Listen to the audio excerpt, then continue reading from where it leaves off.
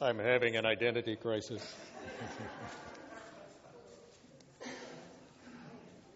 Scripture this morning is taken from Romans chapter 5, beginning at verse 1. Therefore, since we have been justified through faith, we have peace with God through our Lord Jesus Christ, through whom we have gained access by faith into this grace in which we now stand. And we boast in the hope of the glory of God. Not only so, but we also glory in our sufferings, because we know that suffering produces perseverance, perseverance character, and character hope. And hope does not put us to shame, because God's love has been poured out into our hearts through the Holy Spirit who has been given to us. You see, at just the right time, when we were still powerless, Christ died for the ungodly. Very rarely will anyone die for a righteous person, though for a good person someone might possibly dare to die. But God demonstrates his own love for us in this: while we were still sinners, Christ died for us. Since we have been justified by his blood, how much more shall we be saved from God's wrath through him? For if, while we were God's enemies, we were reconciled to him through the death of his Son, how much more, having been reconciled, shall we be saved through his life? Not only is this so, but we also boast in God through our Lord Jesus Christ, through whom we have now received reconciliation. This is the word of the Lord.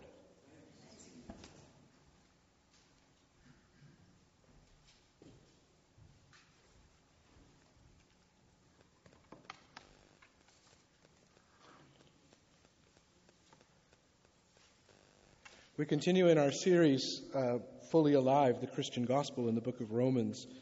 It's been, for me, a great series. We have a couple of Sundays left before we take a break, because we'll be focusing right on Easter, before Palm Sunday, and then Palm Sunday, and then Easter Sunday. The topic of the book of Romans, as we've told you, is the Christian Gospel. And it's outlined clearly there, and we have had a great time walking through the book together. If you're not part of a home group, we have home groups that meet. Well, there's one Monday, there's group Tuesday, there's group Wednesday, there's group Thursday, and there's a youth home group as well on Thursday. So there's plenty of options. And what it can tend to do is take the material that we're looking at and really bring it to life in the conversational context, where you're working through some of these things and able to say, well, I've seen this a little bit differently, or this really stood out to me. And so if you're not part of a home group and you'd like to attend either all the time or from time to time, you can speak to me or anybody else you know that's in a group. So this is the slide I've been putting up each Sunday morning, just as a reminder. The goal of human life is not death but resurrection. It's a gospel statement. And those key points that first, the gospel is not first about you, thanks be to God. For everything else in our lives, we're told that it's about us, but really it's just about sales, often. And then secondly, that the gospel is not first about now, that it's more than now. It's something that is a long time before and exists a long time after us. Kind of takes the pressure off of us, hey, when we think, well, my life doesn't have to be perfect. Not everything has to work out, and that's okay because God is on the throne. The gospel is even bigger, or much bigger than me, and that these two worlds come together, humanity and divinity, in Jesus Christ and his sacrifice.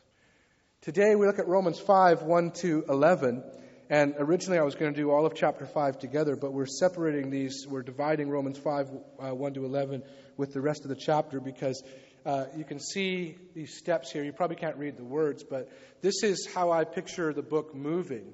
Just goes up and up and up, and by the time we get to the second half of Romans chapter 5, it's just way, way up there with the words, how much more, which you heard in Ron's reading, or as Ron read the scripture to us.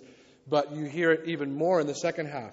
If this is true, how much more this? How much more this? How much more this? It just builds to this wonderful, wonderful strength. But I want to start today by talking about pronouns. In your day-to-day, the pronouns that you use to speak matter. They will bring a certain response. Let me give you an example. So picture a hockey game and team doesn't play very well. We had one this week. If you're a Canucks fan, they played like the worst team in the league, the Buffalo Sabres, and they lost 6-3. They just dogged it. They just looked terrible. And imagine in the interviews afterwards, because for some reason sports now is 24/7. They can talk about a given game nonstop. And they're interviewing somebody on the team, maybe the captain of a team or some other leader-type player on the team in the dressing room afterwards, and they say, "What went wrong out there tonight?" And the captain or whoever says, in referring to the rest of his team, "Well, they just didn't play very well." They use that pronoun. What would you think about the captain? Or the goalie says that, because the goalie can't score, usually. The goalie can't. So the goalie says in reference to the rest of his team, "They just didn't play very well. They didn't have the energy. They didn't play a 60-minute game." What would you notice? You would notice, first of all, most of all, the pronoun they. Right? Instead of, "Well, we just didn't play very well."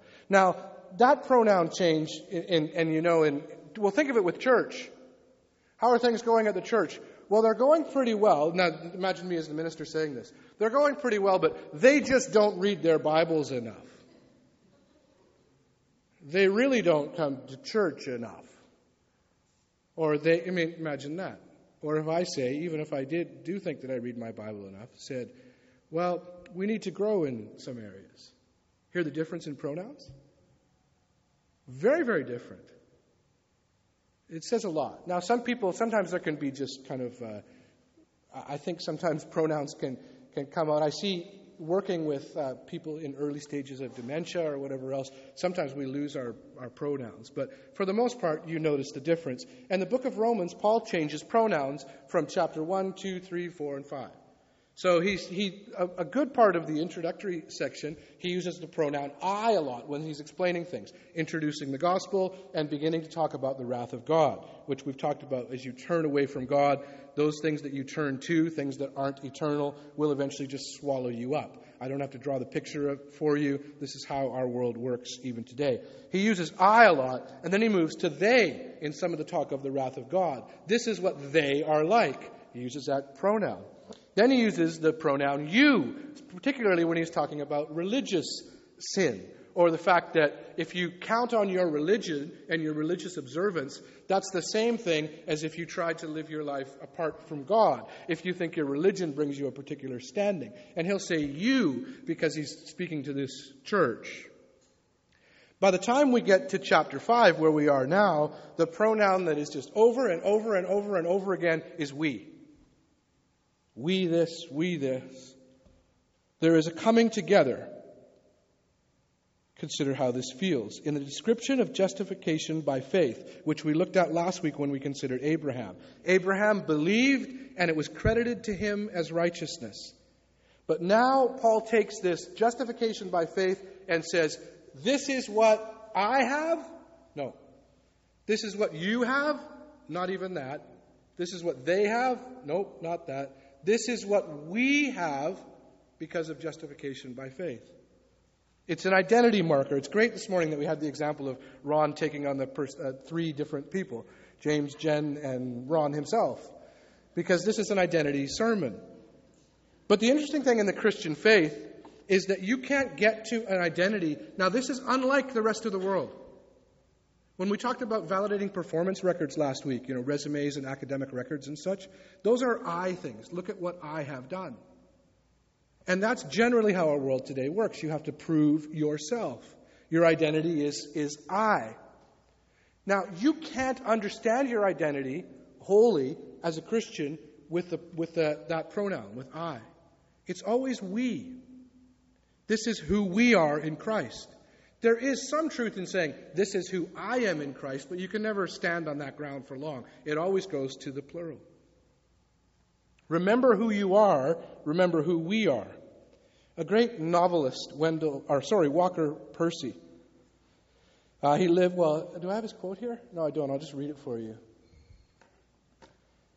He was born in 1916. He died in 1990, and he was one of these guys who was a novelist and a Christian, and spoke about his faith a good deal, wrote everything from kind of almost memoir type or self-reflective things to almost strange kind of science fiction, but not quite that. And he, in speaking about the culture, born in 1916, died in 1990, put it this way, when you think of identity. He said, "We live in a deranged age, more deranged than usual, because in spite of great scientific and technological advances, man has not the faintest idea of who he is or what he's doing. You just do the things you're supposed to do, told you're supposed to earn money to get some kind of security, have all these markers as to what you're supposed to have in life, feel terrible if you don't meet those, feel like you have less than somebody else, or terrible if you suffer some kind of tragedy in your family. But nobody is really telling us who we are. Just go, just keep moving." So this is what the book will do. These are the steps that I gave you. The bottom step, if you can't read it, it talks about the introduction to the gospel, and as he's talking about the wrath of God. The second step, this one could be way up as well, but for the graphic, we'll keep it here. "But now a righteousness from God has been revealed." There should be, if I drew this correctly, it should be the bottom step there, and then the top one would be, above the roof. Like it's not an even step. First, we're talking about the introduction to the gospel and how the wrath of God works as we turn away from God. And then, "But now a righteousness from God has been revealed." Put that one above the roof of this building outside, and then we can keep going up on the other steps after that. So 3:21, a righteousness from God has been revealed. And chapter 4, let me tell you, Paul says, that this is always the way that it's been, even with Abraham, even with David. Abraham believed, and it was credited to him as righteousness. And then verse 23 of chapter 4, "And it is the same for you, if you trust in Jesus Christ." So that's another step up. And today we get to this identity. Here are the implications of justification by faith. Here is who we are in Jesus Christ. This should be the thing that we're helping our kids learn, like kind of the feeling in this place. It doesn't mean you have to directly teach all the time. But when you see a child in this place, you shouldn't think first of all about, is that a good kid or a bad kid? Is that like behavioral things and all these things? The first things to think are simply this: who are we in Jesus Christ? And how can we, even for people at a young age, even for people who don't know their identity in Christ, how can we live that out to remind people of who they actually are? So today, here's who we are. And as I said, it can't be determined with the pronoun I. It doesn't mean that you can't tell people, young people and others, that they have particular talents and gifts and abilities, that they are in and of themselves gifted and at sometimes remarkable. But we can't fully understand our identity with an I. I like this, I can do this, I achieve this. And our world, as I said, is majoring on this now, where sometimes this is all that's left in our description of ourselves. I'll tell you what I like. Or, if you, any kind of media now, you've watched this, so you might like this. Just going on nothing but your preferences. Or I achieve this. So here are the statements of our identity. And this, I think this is the last slide for today. That doesn't mean we don't have some material to go through, but there you are. Here's who we are. Firstly, now this should just kind of be over this space, but into our minds and hearts. Let me tell you who we are in Christ. Firstly, we have peace with God. Secondly, we stand in grace. Thirdly, we rejoice in the hope of the glory of God. I think the word in the translation we read today was we boast in the hope of the glory of God. We rejoice in our sufferings. Fifth, we shall be saved in Christ. And finally, over all of this is verse 11 of the text, we rejoice in God. You clearly notice one thing to start, and that is this word rejoice. It's explicit in 3 of the 6 statements, but it's present in all 6. The mark of Christian identity, you could argue that this is the mark beyond many or all other things. The mark of Christian identity is joy. It doesn't mean that there aren't Christians who are more serious or somber-minded than others. We all have different temperaments and personalities. But the mark of Christian identity is joy. Joy means a freedom from being weighed down from the things of this life. Wendell Berry, another favorite writer of mine, he's a farmer. in the American South, kind of an organic farmer. He was way ahead of his time. But he also writes poetry, and he's a Christian. I was reading last night in a newspaper article, actually, and it wasn't a Christian writer quoting this, but the people who know literature, like current literature and poetry, know Wendell Berry. And the writer quoted him with this line. He said, "Be joyful, though you have considered all the facts." I like that line. Be joyful, though you have considered all the facts. Now, I know that he's the Christian man, and I know that in his heart and mind, in a sense, he's saying, I am joyful because I know who I am, who we are in Jesus Christ, even though the world may tell me otherwise. So these 6 statements have joy around them, each of them. Firstly, we have peace with God. Peace is far more than a, quote, pleasurable sensation of happiness. Peace is not simply absence of strife, but peace, as Daniel Berge and others often remind us, peace is shalom, wholeness, completeness, an awareness that all is well and all manner of things shall be made well. And in this text, peace comes through belief and trust in Jesus Christ and what He's done. This is the assertion that the human heart has a longing within it. And you can see this longing in your own life and in the lives of your family and your friends. In a sense, you see the lack of peace. You see a sense of not ever being kind of quite stable is the wrong word, but how are you? I really am fine, thank you. The longing of the human heart, the struggle in Scripture between flesh and spirit. And the peace comes through Jesus Christ our Lord. In our world, peace is fickle. It's something that at times can be achieved. We have peace for a time, or we have happiness or rest or whatever it might be, but then we need to go back on vacation. Some of you have had this when you come back from vacation and people say to you, I've referred to this before, well, you must be well rested, and you're mad at them for saying it. And then you already, as soon as you're done, you think, well, I can't wait till I'm back again. To get that sense of peace again, something that is given to you at particular times. This is not the peace that's being spoken about here. This peace doesn't come only at particular times. We have in our lives, in our identity, peace with God, the Creator of the universe. All is well. Secondly, we stand in grace. Through Jesus Christ, this is the language of the text, we have access into, it could be thought of as a particular space, a space that's defined by grace. We sang it, grace, grace, God's grace. We have access into this kind of area almost, you could think of it. Think of it as a room or whatever, but a space that is defined by grace. And before, we had no way to get into it. It was locked off to us. But the thing to consider is that the action of Jesus Christ, and it's the action of Jesus Christ that gains us access into this space. By simply trusting in Him, we have standing in grace. And the action of Jesus Christ does not depend on some stirring of our spirits. In other words, my belief is what gives me access. No, it's the work of Jesus Christ that gives me access. Now, to actually accept that access, I believe it and enter in. But it's not my action that gets me in. Through Jesus Christ, we have access into a place, a level, a ground, a space of absolute freedom and grace. I'll give you an illustration in how you could think about it. I'll ask you to raise your hands to this, and then we'll all be upset at you. I won't. Don't raise your hands, please. Have you ever been in a business class or first class lounge in an airport? Don't put your hand up. I've been in one twice. Once when the only way to book a ticket was through Air Miles, and we had to do it anyway. Each time, not of my own doing. Let me put it that way.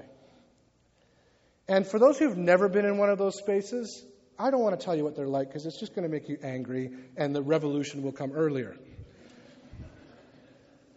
How do you get access into a business class or first class lounge in an airport? I have no idea how. I just got in. Actually, I know both times, but I don't want to tell you. Anyway, how do you have access? What's the thing that gets you in? Somebody holler it out. Yeah, you got to purchase it, right? Now, I guess you may get it through miles or whatever else, but it's remarkable just to think of that. To think that the thing that gets you access to this particular space is, you could maybe say, well, it's the achievement, and the achievement brings money. I don't know. In the end, it's if you got enough cash to get the ticket, you can get in. It would be cool if just for a few weeks around the world, we tried a whole other way. They announced for 2 weeks there's going to be new access to airport lounges. It's just going to be random. And you show up and nope, you got an economy ticket, so you're going to have a miserable flight. But guess what? You've been chosen to be in the lounge. You know? Here's why I'm using the example. If you try to get into one, go try that with the wrong ticket. You're not going to get in, probably. Although there might be ways. But anyhow. The place that we have been granted access into, freedom and grace, is of so much more worth than anything we could ever ask or imagine. And how do you get in? Purchase religious points, coins that you get because you memorized a verse. You get in because Jesus Christ saw you and said, I love you, will you enter in? I've already done everything that you need. Come in. You just go in with Him to a space that I could never describe for you. This is what the Scripture is saying.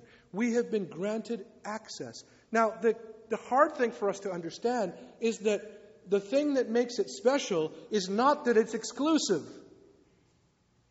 It's that anybody can have access into this place. The thing that makes it special is the one who brought us in. And we say to everybody else, you can come in too. Imagine a place like that.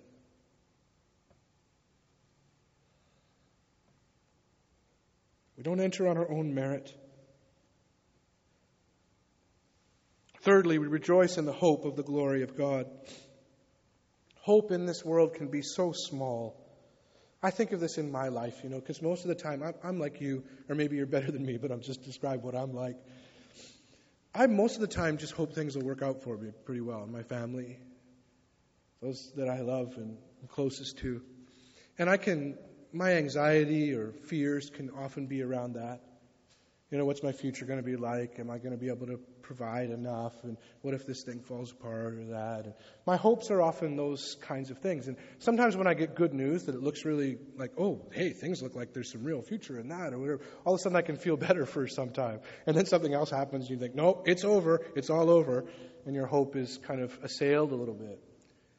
Or health things, you find out news, whatever it might be. Or hope that you've put in a relationship. I'm not saying those aren't real things. They're real, and we can feel them. But on one level, they're small. They're certainly smaller than what would be understood as Christian hope. Christian hope is bigger and more joyful and more confident. It's the expectations and the promises of God to Abraham, that I will bless you, I will make a family from you, for you, and from that a nation, and from that I will bless the whole universe. In other words, the hope that we have, the hope that we are rejoicing in, is not simply about our lives. The object of our hope is the glory of God, and the kind of God, the character of God, which is self-sacrificial and giving and loving. This is not some tyrant king demanding our worship. It is not some reign saying, one day you're going to worship me. And the Christian faith can be presented in such a way. The interesting thing is, when it's presented in such a way, it ceases to be the Christian faith. But there you go. That one day everybody is going to, whether they want to or not, they're going to darn well. This is not how our God works.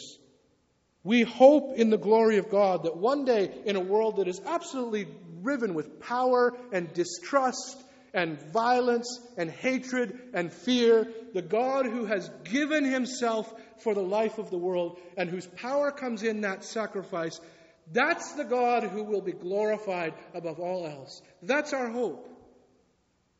That the way of the world was not the victorious way. the way of fear and distrust and suspicion. We hope in the glory of God. Hate will not reign, death will not reign, emptiness will not reign. The glory of God will be revealed, and we already can see the first fruits of this, where, of course, the answer is we can see this in Jesus Christ our Lord, His character, His sacrifice, His love, His way of treating people, even outsiders. There are no outsiders in Christ. Jesus Christ will appear with power and glory. But the power and glory, as soon as we say that, it's like, we win. It's not that way. Please understand that. And all those suckers who didn't believe it, they lose. Jesus Christ will appear in power and glory as what? The Lamb who was slain. And we will be changed in believing, glorified into His holy people. Even, and you're going to hear Romans work this out as the book continues, even all of creation, you know Romans 8, right, will be liberated from its decay. This is an enormous promise. We rejoice in the hope of the glory of God. We walk down Grand Boulevard, we try to find a parking spot on Lonsdale, whatever else it is, but this is our hope. The glory of God over all. Now the next one's the toughest one for you. We rejoice in our sufferings. It's hard to say this one without a tear in your eye. Some of you have suffered tremendous loss already in your life. What on earth would it mean to rejoice in our sufferings? Suffering produces endurance. Endurance produces character. Character produces hope. Suffering is a word of great fear. I don't really know anyone. I mean, I suppose you could have kind of a character trait where you just want to hurt yourself, but we would think of that as some kind of dysfunction. I don't know anyone who truly wants to suffer. But here in Romans chapter 5, sufferings are taken as a given. We rejoice in our sufferings. There are two thoughts. I want to give you a little bit of biblical teaching here, interpretation. There's two thoughts around this word suffering and what it might mean. Does it mean that God wants us to suffer? Probably not. But what on earth does it mean then to rejoice in our sufferings? One commentator, one of the biggest theologians in Christian history, has put it this way. When you come to these words, he says, these words rend those to be babblers who desire all Christians to be strong and none weak. Those are strong words. His interpretation and others of the text is that if you are saying to people, we're not supposed to suffer, or that that's kind of outside of God, then he's saying you have become a babbler. That's pretty strong. Because there is suffering in the world, and I think his fear is if you start to tell people that there's not, you begin to give a lot of false hope and a bit of a wrong picture of what the Christian life means. That's one view. Another view is to take these words and say, well, clearly what's being spoken about in this text is persecution and suffering that comes from without. So we put our faith in Jesus Christ, and because we put our faith in Jesus Christ, we face suffering because we don't have the same way that the world has, and we are to rejoice in that suffering. Now, I'm not here to tell you particularly which view to hold. I'm here to say, and I mean this, thankfully, there are people in this church who see both ways. I don't think this is a foundational Christian thing. You have to have this view or you're, outside or whatever. But certainly in a church like this, there would be people who say, well, we're not supposed to suffer and we're supposed to have a life of strength, and we don't have that right now, so we need to look at why. We're grateful for that view. But there's also the view, which I'm grateful for as well, that says, you know what? This is kind of what life is like. There's a lot of suffering, and it's okay. And maybe we should help you try to discern the presence of God in the midst of that. And I don't know if that suffering will be removed or not.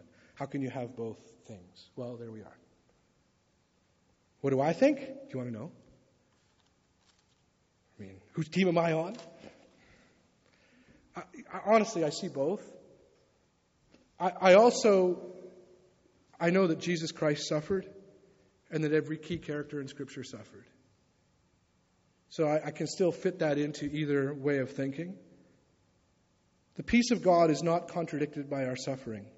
In fact, some of the people that I know who've had the strongest faith have expressed that faith, discovered sometimes that faith, and lived out that faith in the midst of great suffering. Redemption occurs in the midst of upheaval and amid chaos, the chaos of unredeemed humanity. But it is unredeemed, and it's that lack of redemption that allows the suffering to be there. What I mean is that one day all suffering will be done away with. We know that.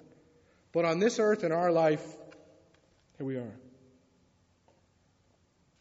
But in this text, after that presentation, this text is not really looking at, why or why not is there suffering.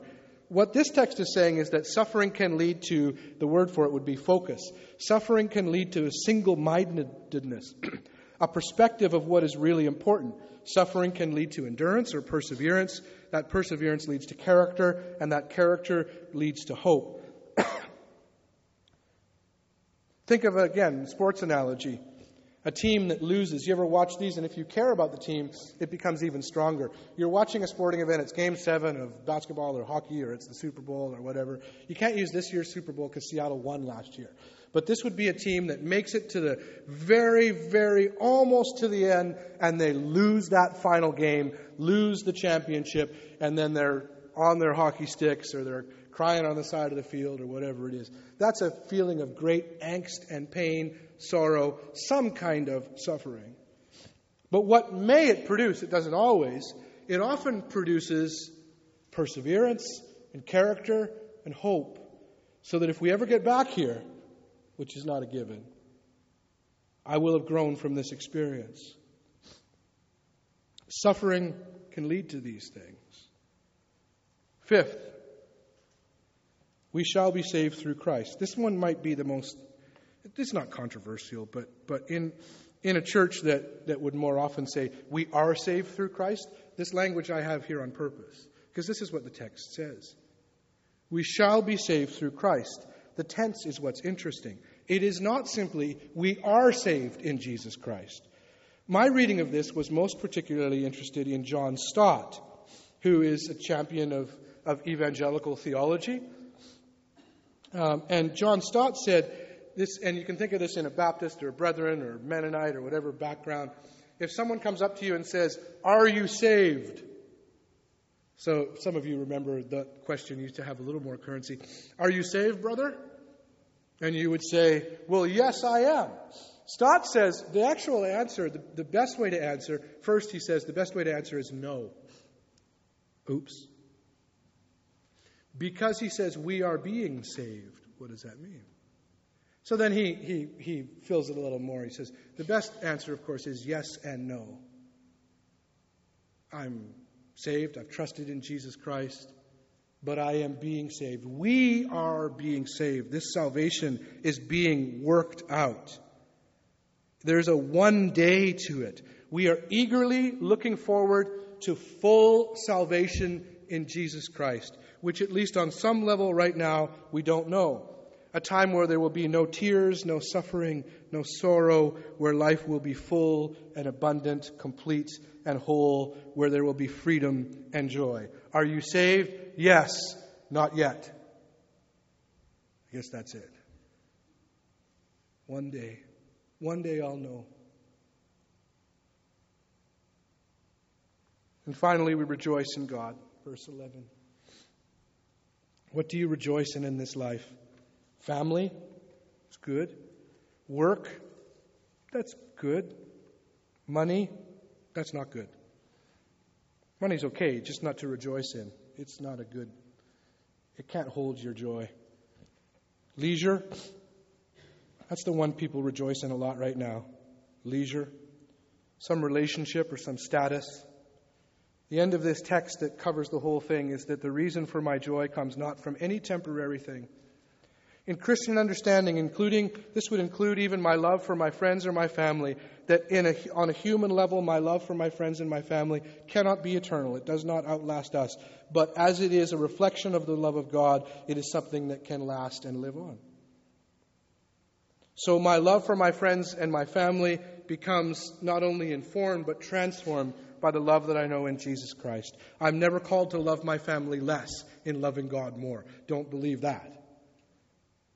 As I understand what it means to love God more and first, I am called to love my friends and family even more than I could ever think I could. But we rejoice in God. I heard this. I had to drive today because these will, in a few minutes when we take communion, these are temporary cups. We've run out of plastic cups for communion. They were supposed to come in this week, and I just found out last night, late, that they didn't arrive. And so what are we going to do? So I called another minister, Robin Jacobson, a friend of mine, and I said, do you guys have any cups we can use? And he said, well, anyway, long and short of it is, you got different cups. Now here's the thing. They're glass. So if your muscle memory is those trays, I mean, we might have some spills here. It could all be crazy. If you like to crush the glass when you're done, like that, you're going to cut yourself if you do that. But the reason I was driving around is I was driving, because normally I just walk up on Sunday, but I had to drive to North Lonsdale to get these. And I was listening to a little bit of the news, and they had the funeral, clips from the funeral for that 3-year-old boy in Ontario who died, Elijah, the young boy who died. He wandered out of his grandmother's house thinking, I'll go home to see my mom. She's a nurse. She was working the night shift. And this 3-year-old boy died. He did look like he was just full of joy and life when you see the pictures. And the service, I'm sure, was a great service, but I found myself yelling back at the radio at one point because the minister she said, now as we sing this song, let's sing it to Elijah. And I went, oh, it's just a slip-up. Probably something that I could do, she might be saying. But I thought, no. In hoping the best for Elijah, you sing to God for Elijah or thinking about Elijah. The praise is not to Elijah. The praise is to God. So for me, even in my family, I love my family so much, but I rejoice in God. And that brings everything else to life. That's what's being spoken about here. We have peace with God. We stand in grace. We rejoice in the hope of the glory of God. We rejoice even in our sufferings. We shall be saved in Christ, and we rejoice in God. And then while we were yet weak, when we were still sinners, Christ died for us before we had the ticket that would get us in. And then there's no ticket needed, just faith in Him. Everything shines in the light of the death of Jesus Christ. Everything is illuminated by it. I can know this peace because Christ died for me. I can have this standing because Christ died for me. I have hope and meaning in my life, not because of my own achievement, but because of the sacrifice of Jesus Christ, my Lord. That's the Christian gospel. He has not left us alone in our unredeemed humanity. I have no need, if I do, it's what I do to myself, in my life to prove myself. That struggle is done in Christ. I asked if I could do this, and I was told I could. I probably would have done it anyway, but some of you know Lois Carter. I'm looking over here because Lois plays organ and piano and everything for St. Timothy. She's amazingly gifted. Lois is married to Paul Carter. Do you guys know Paul? Do you know Paul's story? Some of you do. Paul was actually the minister of St. Timothy's. Ken was like the little assistant. Did that sound... I mean, he was like a nothing.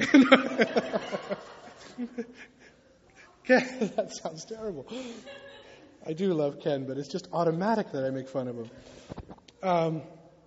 Paul was the founding minister of St. Timothy's Church. And at the same time, he founded another church in Vancouver, Emmanuel, which is a church kind of on the east side. There's a wonderful ministry in Vancouver. Paul got his MBA in England. He also was a colonel in the British military. He was a parachuter. This guy he's proven himself. I remember one time, one of my first encounters with him, super friendly, intelligent, humorous man, was he would teach courses now and then out at Regent College and participate with other profs. And I went out to some, event, and there was a lunch or something. I had a course out there years ago. I think at the time I was just on my way to go to St. Andrew St. Stephen's, leave here as a youth minister and go there for a while. And I was nervous, and I thought, and I was kind of looking for advice from anybody that I trusted, and I knew of this man. And he was getting his meal one day. We were lined up at some, event like that, and he started talking to me, and he realized who I was. I don't know how, and he started asking me about my life, and I just was really, really grateful to have his input. I asked him a couple questions, and I really learned a lot, even in those couple of minutes, just more from his presence than. Well, Paul, I don't know how long it is now, a number of years ago, Paul was at a conference in Florida, and he's a parachuter. He was working out in the hotel gym on the treadmill, and he had a heart attack. And I think for some time they didn't really know if he'd make it or not. I think he was in the hospital in the States for quite some time. But what did happen was that there was some deprivation of oxygen to his brain, and he suffered injury that is long-term. And if you see Paul now, he usually sits near the front at St. Timothy's, and he looks just as nice as ever, so kind of gentle. He'll smile, you can greet him. But he's lost a great deal of the memory function, short-term memory and others. He needs assistance for some of the most basic tasks in human life. But he comes each week. Lois would say that it's totally different husband than before. There's been great suffering. Ask Lois about the story or their daughters. But what's interesting, there's many interesting things about Paul, but one of the interesting things is, and I often think of this when I see him. Hi, Paul. How are you? Because it feels like you're the stronger one when you're greeting, like you've got more ability or whatever it might be. And then I remember this guy was that guy that I talked to at Regent that I just needed help from. Same guy. And Paul, one of the interesting things about him is, while he's lost a great deal of his memory, when theology or worship, like hymnody, comes up, comes right back. He knows the creeds, the liturgy, another blessing of the liturgy. You start speaking the liturgy in the church, and Paul's right there with you. I went to the Ash Wednesday service at St. Timothy's. Some of you were there as well. There weren't that many, but there were a number of people. And they had a lot of liturgy and had their ceremony and they had a number of hymns that they were singing. And I realized, I think Lois was playing that. Yeah, Lois was playing. And there's not like a leader, like a microphone and drums and guitar like that. And I thought, and it dawned on me, somebody in this congregation is leading, but it's not from the front. It's a voice that I hear in every song, and it is so clear, and it is so right. And I looked over and across, and normally he sits up here, but he was sitting back there towards where Faye is, and I was sitting over here, and I looked across and I realized, Paul Carter's leading the singing. Every word. These were the words he sang. One of the hymns, called Lord, to Thee Alone. Lord, to Thee alone we turn, to Thy cross for safety fly. Hear us as for help we plead. Aid us in our time of need. In the midst of sin and strife, in the depths of mortal woe, teach us, Lord, to live a life fit for sojourners below. Guard us in that darksome hour. Lead us to the land of rest, when secure from Satan's power, we may lay upon Thy breast. Here's the truth. Paul, me, Paul and you, we have peace with God in Christ. That's why it's a we. It's not I. We have access to this place of grace. We rejoice in the hope of the glory of God. And every time I do it not just for myself alone, but I do it for people like Paul, and he does it for people like me. And we know what it means to be justified by faith. I'll pray. We'll turn to our time of communion. As we move to communion, we do so through a portion of the service that we call this bright sadness. This is an Eastern Orthodox reference to the season of Lent. Each week we take up a symbol of Lent and add it to the table by the cross. And this week I'll move up there just a moment after I pray, the chalice. Let's pray together. We remind you as you take communion that we say this is a table of inclusion, not exclusion. You are welcome to receive the communion, the bread and the cup, if you know Jesus Christ or if you would like to. Heavenly Father, as we take this communion, we ask that you move our hearts towards becoming aware of what it means. That our life is found not in our achievement, not in any identity that we have in this world, but that our life is found, our life together, in Jesus Christ our Lord. Forgive us our sins. Help us to learn what it means to trust in you. May we come to you, Lord Jesus, knowing the salvation and the life that is in you. We hear this. We take this bread, your body broken for us. We take this cup, your blood poured out for the forgiveness of our sins. And we say thank you, Lord Jesus. Ushers can come forward, and then I'll finish.